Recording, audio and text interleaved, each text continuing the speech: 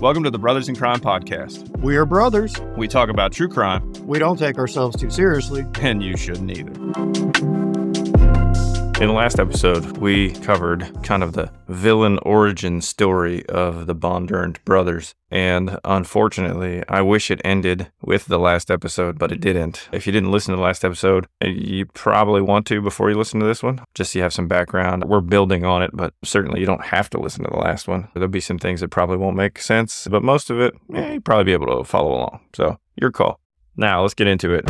After the horrific beating and murder of Gwen Duggar, these Bondurant bros decided that they had to dispose of her body. And so they took her body and they get some rubber from the rubber factory because rubber burns super hot and for forever. And they put her in a barrel and they burned it until there's like literally nothing left. Oh, wow. In addition to burning her in an effort to get rid of the evidence, they cleaned up the house where this crime had taken place. And they took all of the evidence that was there, the physical evidence, and they also wanted to burn that as well. Now, they didn't burn it in the same 55-gallon drum. They actually took that stuff and had just an on-the-ground fire pit kind of situation, and they burned stuff there. And in sort of an effort to try to conceal that, oh, here's some weird things, if somebody ever came along and they don't want to see these personal belongings or bloody rags or whatever, that kind of stuff just laying out, charred remains in a fire pit. So they took some furniture and other odds and ends, things like that, and put that on top of the evidence so that if you came along, you'd just see part of a couch or something like that. You wouldn't see personal belongings or the bloody evidence, things of that nature. Now, after a couple days or so, Gwen's body had been reduced to ashes. It took a while. It had to burn pretty hot and for a long time. But eventually, her remains get to the point that she's essentially cremated. And the brothers, they take her ashes and they just spread them out in a nearby river as the last bit of concealing of what they've done to her. And again, they're living by this mantra of no body, no crime. So they believe if the body's never found, then you can't be prosecuted for anything because there's no crimes taking place. That's their thing throughout all of their crimes. And Gwen's family, obviously, they're looking for her. They're concerned. She's not around. It's not normal for her not to be there and to be missing. And this hasn't happened. This wasn't an issue. It wasn't like she was the kind of person that would take off on a long weekend trip and not tell anybody, things like that. So they're concerned and they're looking for her. They've got flyers put up. They've got the police involved and that kind of thing. And so they're doing everything they can to try to find her. Now, along those lines, one of her cousins and her brother, the same brother who had actually been with her the night that she was last seen alive at the Bondurant's house. You remember the brother from the last episode? They were there to pick up a car that Pete and Pat that had been at their place to be worked on. Yeah. Gwen wanted to stay for the party, and the brother ended up wanting to leave, and so the Bondurant brothers assured him that Gwen would be safe and taken care of. Yeah. So the brother is aware that the last time he saw her was at their house, and so they go out and they're heading that way, and they're actually heading toward the residence and they find Pete. And so they decide that they're going to, kind of maybe confront him a bit and try to find out, like, what do you know? Where's Gwen? But remember at this point, she's just missing, right? So it's not like it's been 3 years or there's any evidence that she's been murdered or that even been injured. At this point, she's just missing. So I want to read a quote from one of the court opinions in this case about what takes place in this interaction. So the opinion says, in June of 1986, Jack Swanner and Ken Swanner, that's the cousin and the brother, embarked on another effort to locate the victim. While en route to the Bondurant residence, they observed Pete Bondurant on the interstate. They follow Pete to a nightclub. At the nightclub, the Swanners confront Pete. Pete stated, quote, "I didn't kill her. I ain't done nothing. Leave me alone. I'm crazy." No kidding. The club's owner came outside and told them to break it up. Pete then backed into the nightclub, yelling, "I'm crazy. I'd kill once. I'll kill again." The Swanners left. So, well, at first that sounds like that's an admission, but then remember, he's already been convicted of killing one of the Rogers and attempting to kill the others. So he's already done his time, what little time it was on that killing. He can say he was referring to that when he says, "I've killed before." Yeah. Now remember, Denise is well aware of what the bros have done and what they're capable of. And she says she's uneasy after Gwen being murdered. But Pat supposedly told Denise that, hey, listen, if you ever tell anybody, if you ever try to do anything about this, we're going to bring you down. We're just going to say you did it. It's going to be 2 against 1. So good luck with that. And so she's, according to her, is this uneasy space of grossed out, creeped out, terrified, scared, confused, whatever. And that's her version. I don't know. I'm not in her head. And she stays with him. She says their marriage ended that night in terms of just like how things were and the way that their relationship was. That was a defining moment, which I guess you see your spouse murder somebody. I would think that'd be something. I'm not sure what to call it. But eventually, as time goes on, Denise does end up leaving Pat. Now, they're just estranged. They don't get divorced. But the incident that occurs that causes this is that he actually physically assaults her. I mean, seriously, like he's beating on her, choking her. I mean, it is awful. And as if that's not bad enough, she's actually pregnant with his kid when he assaults her. So after this incident takes place, that's like the straw that breaks the camel's back for her. And at that point, she separates herself from him. And even though they're married, they become estranged. And she kind of stays in his orbit. They have kids. I think they have a kid, and then there's a step kid or some situation there. So they have some things that are kind of keeping them talking and communicating in each other's lives, but it's kind of this odd dynamic. Now, more than that, after she leaves, that was the only part of Pat's life that wasn't totally insane. So Pat just devolves even further into this evil lifestyle that he and Pete seem to just vibe off of. So now there's nothing keeping him even a little bit centered. Yeah, so the brothers, I mean, they're just like in full-on like jerk face mode. At this point, everything is just pure evil. It's spiraling out of control. There's nobody checking anything or preventing anything or even just making them question. They're just going full ham on it. And as Pat's kind of spiraling out of control, one of the things that we see is this really just goes to another level is that after a night out at the bar, Pat can't find his wallet. It's missing. And some people, you might be like upset about that. You might ask your friends, hey, have you seen it? Do you know what I did with it? You seen it anywhere, whatever. Apparently, Pat just pretty much immediately suspects one of his only friends, this guy, his first name is Ronnie. He goes by Hippie Gaines. So Ronnie Gaines, I'm going to call him Hippie. That was his nickname from everything I can tell. A lot of the folks that he worked with and was friends with, that's what they called him. So I want to call him that too. So Hippie, I mean, sounds like a fun guy to me, right? Pat is just bent on it had to be Hippie. Hippie took my wallet. And now I want to read, this is directly from another court opinion that was actually authored by the Tennessee Supreme Court, and it summarizes what Pat did to his friend, Hippie. This is what it says. The defendant, Pat Bondurant, and the victim, William Ronnie Hippie Gaines, were friends and coworkers at the Pulaski Rubber Company in Giles County. Gaines left work on Friday, October 17th, 1986, and has never been seen alive since. 5 days later, on Wednesday, October 22nd, 1986, Gaines's house was damaged by a fire that arson investigators determined had been set in the front left bedroom. A missing person investigation to locate Gaines began on the evening after the fire, but was unsuccessful. More than 3 years later, in May of 1990, law enforcement officers interviewed Denise Bondurant, the defendant's estranged wife. According to Denise Bondurant, who testified at trial, the defendant had confessed to her both the killing of Gaines and the burning of the victim's house. Denise testified that the defendant had been angry at Gaines for some time because the defendant suspected that Gaines had stolen his wallet containing money from the monthly Social Security disability check belonging to the Bondurant's disabled son, Matthew. During this time, the defendant had made veiled threats against anyone who stole from him or little Matthew. That's his quote. The defendant told Denise that on the evening of October 17th, while at Gaines's house, he caught Gaines cheating while playing cards. At this point, the defendant just went off, that's what she said, and beat Gaines to death with a small rocking chair because he, quote, could not allow anyone to take anything from little Matthew. The beating, which continued for 30 minutes after Gaines had died, was of such force as to leave only a small piece of the rocking chair intact. Oh, wow. The defendant and his brother, Pete Bondurant, dismembered the victim's body, cleaned the house so no trace of blood or hair remained, and transported the body to their parents' home in West Point, Tennessee, where they burned the corpse. What do you think about that?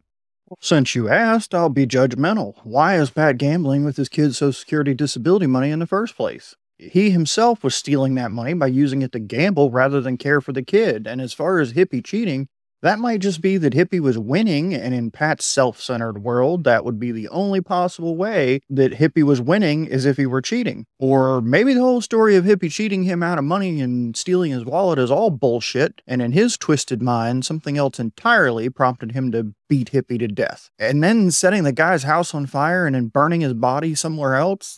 These brothers seem to have a fondness for fire that's disturbing in its own right. Is it one of these fires that drew attention to Pat in this murder, or how did that go down? Immediately after Hippie's house fire is put out and he's nowhere to be found, law enforcement suspects that the Bondurant bros are to blame. The fire investigation finds that this was an arson, and for good reason. The bros had put a candle on the bed in the bedroom with flammable material all around it so it would burn his house down and hide any evidence that they might have missed from their crime. If that's not all horrible and shocking enough, and I know I've said that like 4 times, but these guys really are just like the worst. The bros take Hippie's dismembered body, which they chopped it up in the bathtub in his house. They take his body to their parents' place, which at that time, as far as I can tell, there's no indication the parents are there or that they have any idea that any of this is going on in terms of they're not actively involved. But so they take it to their parents' house and they do basically the same thing they did with Gwen's body. They put his remains in this barrel and they burn it over a couple, 2 or 3 days. They use rubber from the rubber plant to sustain and heat up the fire to make sure it gets to a high enough level. I don't know, it's not like, you can just use a regular old, put somebody on a fire pit and they're going to turn to ashes. You got to it's a really hot fire when people are cremated. It's extremely hot. It's not the kind of thing that you can pull off with an easy bake oven. During this gruesome burning, Denise ends up over there at the Bondurant family residence, and Pat tells her about what he did and what he and Pete were there doing. Basically says that, and this is not me characterizing it. This is what he's saying. He says, yeah, that flaming barrel over there, that's what's left of Ronnie Gaines. That's what's left of old Hippie. And so as the court opinion noted, he tells her this, nobody messes with little Matthew. He disrespected little Matthew. He took his money. So, nobody messes with little Matthew. Like, that justifies what he's done. Now, again, authorities are looking hard at Pat and his brother for these crimes. But at this point, they don't have any remains. They don't have any evidence to go on. And remember, again, throughout this whole thing, Pete and Pat have this no body, no crime mantra. Now, the state fire marshal immediately suspects arson. And so Pat ends up getting hauled in for questioning, but he brings an attorney with him, which raised authorities' suspicion even more. But I want to be clear. I mean, that'll raise police suspicion because, what do you got to hide? But at the flip side of that is you have a right to a lawyer. You have a right to remain silent. These are all constitutional rights. And I'm not talking to the police without my lawyer present. Me either. After all the cases we've seen where the interrogation is what lands some people in prison and they're proven innocent 25 years later, I'll resist the urge to talk even though I have nothing to hide and insist on having my attorney. That's good advice. Anyway, so during this interview, Pat insists that he has an alibi. He's like, there's no way I couldn't have done it. His alibi is a girlfriend, not his wife, Denise, but a girlfriend, Terry Lynn Clark. Pat says, well, Terry Lynn, she's my girlfriend. Go talk to her. She's my alibi. So investigators, they set up an interview with Terry. But you want to guess what happens? I can't even imagine with these people. 2 days before the interview, she's found dead. No shit. The alibi witness? Yep. And you care to guess where she was discovered? In a fire pit? Inside the Bondurant house. What? Exactly. So the brothers themselves call the police to report that she's died either in her sleep or of an overdose while in bed with Pete at their house. You scratching your head yet? I mean, it's crazy. Wait a minute. Maybe I misunderstood. I thought you said that Terry Lynn was Pat's girlfriend, but then Pat claims she died in bed with Pete? You'd be correct. I'm not mixing these up. These 2 disgusting dirtbags, although it would be pretty easy to mix them up. In this instance, that's not the case. So Pat told investigators that he and Terry had traveled out of town on the night that Hippie disappeared. But of course, Terry's not around now to corroborate or deny his story because she's no longer alive, having been found deceased in the Bondurant house in a bed that she was supposedly sharing with Pete. And police would later learn that a witness observed Pete shooting Terry up repeatedly with the powerful barbiturate while she sat half-conscious on a beanbag chair the day before police found her dead. Nonetheless, it took 3 years for any movement on these murders, it's a little crazy to me that you have these guys out there dirtbagging it up and murdering people, and somehow this goes on for 3 years. Now, Tennessee Bureau of Investigation agent Bill Coleman says he went to Denise one day and he just kind of leveled with her, and he said, don't you think it's time to talk about this? And as luck would have it, she was dating a law enforcement officer at the time, allegedly. And she'd reached this point where it seems like the scale had tipped, and now she was willing to tell police about the evil things that she had seen and heard Pat and Pete do. And Coleman says that he never caught Denise on a lie. it always led to credible stuff that they were never able to find anything that kind of impeached anything she said. And so he seemed to be defending her in the sense that even though she certainly had a part in all this, that at least at this point, she really was coming clean. Denise, I think she's like one of those, the black and white pictures where it's like, what do you see? Do you see the butterfly? Do you see the skull? And it's supposed to tell you about, what are they called? Rorschach test, sometimes called ink blots. Right. Okay. So it's like one of those where it's, it gives you insight about how you see things. But in this instance, I just mean some people see a butterfly, other people see a skull. With Denise, I think that's how it's going to play out, because is this all self-serving? And the reason why I say that is because in exchange for her testimony, she got them to give her immunity on everything. So part of her agreement was, I'll tell you what you want to know. I'll give you the information. I'll testify. But in exchange for that, I get immunity for anything related to any of this stuff as far as I'm concerned, which is a pretty solid deal and made it so that she was able to avoid prosecution for any of her knowledge, involvement, and the delay in resolving these crimes. The stuff that she had seen shocked even the seasoned investigators from that area. And, we've already talked about some of this. It's just evil on another level. So I'm not surprised that they found it appalling, some of the things that she was telling them. Now, the police know, and the prosecutors especially know, that they're going to need more than just Denise's word. So Denise takes the investigators out to the place where Gwen's body and other evidence had been burned. And she tells them and shows them where everything took place on the brothers' property, right? The room, this is, the room where it happened and all that kind of stuff.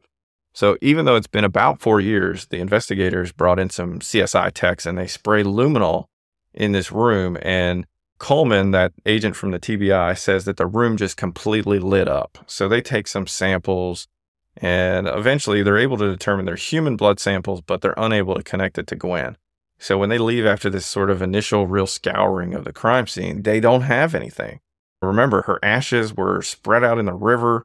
They burned all the evidence and they can't find anything that seems to really connect it to Gwen. And even though there's no body, they're determined that it's not going to be no crime. And they're concerned that if they don't do something with these guys, if they don't at least try to stop them, that they're just going to keep murdering people. In April of 1990, the prosecutor indicts the brothers. Well, the murder of Gwen could have been prevented if Pete had been sentenced appropriately for murdering Roger, who we talked about in the last episode. And the murder of Hippie and probably the death of Terry Lynn could have been prevented if Denise had spoken up about the murder of Gwen. So to me, these brothers should have been stopped years before this. Yeah, right? So the brothers are indicted and the case is moving forward, but at the same time, they're hoping to find more. They need like another piece of evidence or something that just corroborates Denise's story, because right now with just her word, with the immunity she's been given, the defense is going to be able to poke some holes in that. They're going to be able to impeach her a little bit and say, yeah, of course you're going to say they did it because you got this sweet deal, and then they can ask her questions too about what was your involvement. And she's going to say, yeah, I was there when he beat her with the axe handle. What'd you do to stop it? Oh, you cleaned him up afterwards. Yeah, just having that alone in this trial it's something, but it's certainly not a slam dunk. You put 12 people in a box and you never know what they're going to do. So as this case is moving down the line like it's supposed to, the investigators are, at the prosecution's urging, they want to find more. And so they end up going back to the parents' place. Actually, I think it's maybe like a cabin or some little house in the woods kind of a deal. That's how at least from the pictures I've seen and the descriptions and stuff, that's what it strikes me like. So it's this remote, out of the way little place that you could go get some respite if you're not a sick, twisted serial killer. Not the place you go to burn people, which is what they used it for because they're awful. So they go back there and Denise is like, hey, listen. And she draws them a little thing. She's like, here's these sliding glass doors. Okay, if you come over here, not very far from the house, this is where they were doing a lot of the burning when they took Hippie there, because that's where they took Hippie. So they go back and they do some digging this time. And as they do this digging, they end up finding these little tiny bone fragments from a human skull. And so the investigators, that's not helpful for Gwen's case, because Gwen's case is just about Gwen. But it reinvigorates this investigation and gives them some hope that, well, let's go back to that crime scene and see if we can find something there that we didn't find the first time. And so they go back, they make another trip to the site where Gwen's remains were burned. And Denise remembered where the burning pit was for Gwen and also where they had burned the evidence that they were trying to get rid of. So not Gwen, but the stuff. And investigators look at that area, and so they start digging up the dirt. And as they start digging again, bingo, and there it is. Lo and behold, they start finding things, and it lines up with what Denise said. They start finding these springs that are from a couch or a mattress or whatever, some of this stuff that she had talked about that had went on top of the items that they were really trying to conceal. And then as they keep going, they end up finding one item that is not just anything. It's the key item from this whole search. And do you remember the story about Gwen going out to get diaper pins for her son? Yeah, she ran out to get diaper pins one time, and the store didn't have the blue. They only had the pink. But she said keeping the diaper on is way more important than the color, and bought the pink. And then from that point on, she just always bought the pink for his diapers. Right, exactly. And I think I had mentioned this before, but if I didn't, when her little boy had outgrown diapers, which that goes by pretty quick if you're a parent, and if not, just take my word for it. Well, you get sentimental. Parents do. I do. She, I think, did. At least it sounds that way. So she took one of those pink tip diaper pins that she didn't need to use anymore. Instead of just throwing it in the trash or giving it away, she took one of them and she pinned it on her shoe, on her tennis shoe. And what her family would say was that was just a way that she kind of remembered her son or thought about her son. Just a little thing she'd look down and just through the day to keep with her to think about him. So anyway, back to this crime scene. As the investigators dug, they found part of a shoe with a pin, a pink-tipped diaper pin. Somehow, it had survived the fire. Now, fast forward to March 18th, 1991, and we're at the trial for the murder of Gwen Duggar in Giles County, Tennessee. Denise was the prosecution's star witness, as you could imagine, and she was detailing everything she knew, everything that the brothers had done that she was aware of, all the things she had seen, all the stuff we've talked about. Agent Coleman, during the trial, he noted that, oh my gosh, this is crazy. So the big boy's mama would go to Kentucky Fried Chicken and bring back each bro his own family-sized bucket of fried chicken. I think the way Coleman describes it, this is like a 20-piece. As you could probably imagine, the agent recounts this as just being like a sight to behold. These two bros are they're in this little side room for lunch, and they're digging in, covered in chicken grease, just yakking it up like they're at the family reunion, chomping down on fried chicken. Eating like hostages. Yeah, all greasy and whatnot. I mean, ugh. So the prosecution had arranged its case in a way that it was able to sort of build on the evidence and build on the testimony to reach this pinnacle where this moment happens where they introduce into evidence what was left of Gwen's shoe with this diaper pin that was really, you think about it, a diaper pin is not unique, and a diaper pin attached to a shoe is maybe not unique, but in this situation, in this county where there's not that many people, and there certainly aren't that many missing people or people who are missing a shoe or have been murdered, and then far less who actually would put a pink tip diaper pin on the shoe. We've got something that might not be unique, but in this situation, in these circumstances, I mean, wow, what powerful evidence, right? And so they bring that in. It's put before the jury. They're able to look at it. They're able to pass it around. And this key piece of evidence, it's really heavy to just stop and think about the fact that this little bit of a shoe that was left with a pin was all that was left of Gwen Duggar after what they had done. And the judge in the case, he noted that this was the most chilling piece of evidence he'd ever seen presented in court before. Now, the brothers were convicted of second-degree murder. I was a little surprised they went with second degree, but again, you got to think about the evidence in this case, and first degree would have been that much harder to prove, and so I would imagine that, it was a slam dunk for second degree, and so that's where it ended up. The judge noted the gravity of this case and just the depths of the depravity demonstrated by the Bondurant brothers. And Pete and Pat were sentenced to 25 years in prison for the murder of Gwen Duggar. It's not enough, but every day these guys aren't on the street is a day somebody else might live. After the Gwen Duggar trial, Pat is tried for Hippie's murder, and he ends up getting convicted. However, this is not a satisfying outcome in any way, shape, or form, because while he is initially convicted and ends up receiving a death sentence, through the appeals process, he gets his capital conviction overturned. He's retried. Some stuff that happens procedurally. There's a lot. It's very litigious. He ends up with what amounts to a life sentence out of it when it's all said and done.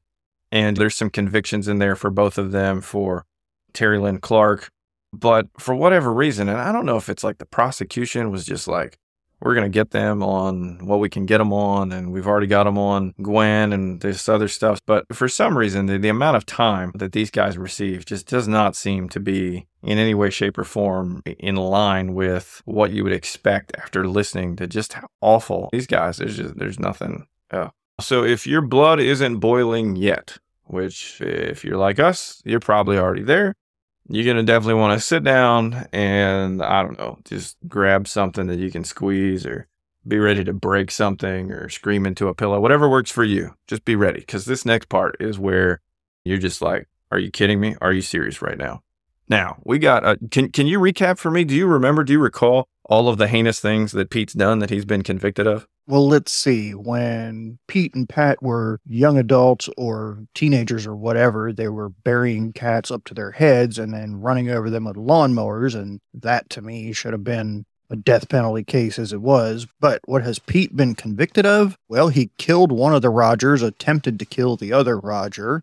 He and Pat both drugged, raped, murdered, dismembered, and then burnt Gwen. They murdered Hippie, dismembered him, burnt his body in one place, set his house on fire. They apparently drugged Terry Lynn to death. I don't know, this is a person that should not ever see daylight again.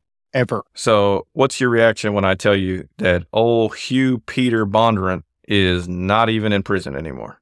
Baffled and disgusted. Yeah, and no, it ain't because he died. No, this guy was eligible for parole a long time ago, but then he ended up getting out in December of 2016. So the guy literally, he served his sentence, which wasn't enough to begin with, on Gwen's murder. It seems like that's really the amount of time he did was the amount of time for that sentence. But let's not forget, and Pete in particular, before we even got to Tennessee, he's already tried to kill 2 Rogers, but killed one of them. So Pete, the attempted murderer and murderer, comes back home to Tennessee, and then he's killing and burning houses down and raping and drug dealing and all of it. And our guy does, a couple decades in the pen, and now he's out living the good life. It's mind-boggling. This makes absolutely no sense. All of the depraved, disgusting, horrible, just awful things that he's done. It's insane. I don't understand it. Now, Pat, if you're wondering about where he stands in all this, Pat was actually eligible to be released all the way back in 2012. Yeah. And so his next parole hearing date, or the opportunity for them to decide whether they're going to let him out or continue to let him rot in prison, is in December of 2025. So we got a couple of years, but it's crazy. Now, if he served out the entire remainder of his sentence, he would be incarcerated until August of 2065. So he'd be like 90 years old and more than likely die in prison before he reached that age. Which, frankly, I mean, that seems appropriate to me. Absolutely. In this case, it's evil, it's wicked, it's wrong, it's horrible. These guys are gross, they're disgusting. I wish that the way that they plowed through a bucket of Kentucky Fried Chicken was the grossest thing about them, but that's like probably their most redeeming quality. It's hard to wrap your mind around 2 brothers who could be so sick, so twisted, to do some of the things that they did and to just not care at all about human life, friendships. I mean, good grief. You got Pat is literally he murders his friend Hippie and just beats him to death with a rocking chair, because he thinks he took his wallet, and he doesn't even know that he took his wallet. He just suspects that he took his wallet. And that's how he responds to somebody who's supposed to be his friend. And from all accounts, it sounded like it was one of the few people that actually maybe was a friend to him. So it's just important to remember Gwen and Terry and Hippie, to keep their story alive. And these fat, crappy, gross, disgusting, awful human beings who aren't even both in prison anymore, man, all I know is I don't want to live anywhere near Pete. I have no idea where he is. I think my understanding is he's tried to keep his presence on lockdown so people don't know where he is. But we'll share some pics of these guys back in the day and more recently on social media, so that in the event that they've moved to your town and they are at the grocery store one day, you know who they are and just stay away. Run. Just get away. And that wraps things up for the Bondurant twins. These guys, this is not double the fun. This is double the wicked, evil, awful human beings. And it's a shame that they're not both going to spend the rest of their days in prison. Hopefully, at least Pat does, even though Pete got out. And man, my heart really goes out to the victims and to their families, and just thinking through what that had to be like for them. And this episode is for the Rogers and for Gwen and for Hippie and for Terry. Hey, thanks for hanging out with us on the Brothers in Crime podcast. Feedback and suggestions are always welcome. For links and resources related to this episode, please see the show notes or visit us at brothersincrimepodcast.com. We hope you'll save, subscribe, or bookmark us on your favorite podcast site and join us for the next episode. All right, you ready? Go ahead with it. What do you want? There, is that better? Oh, wait.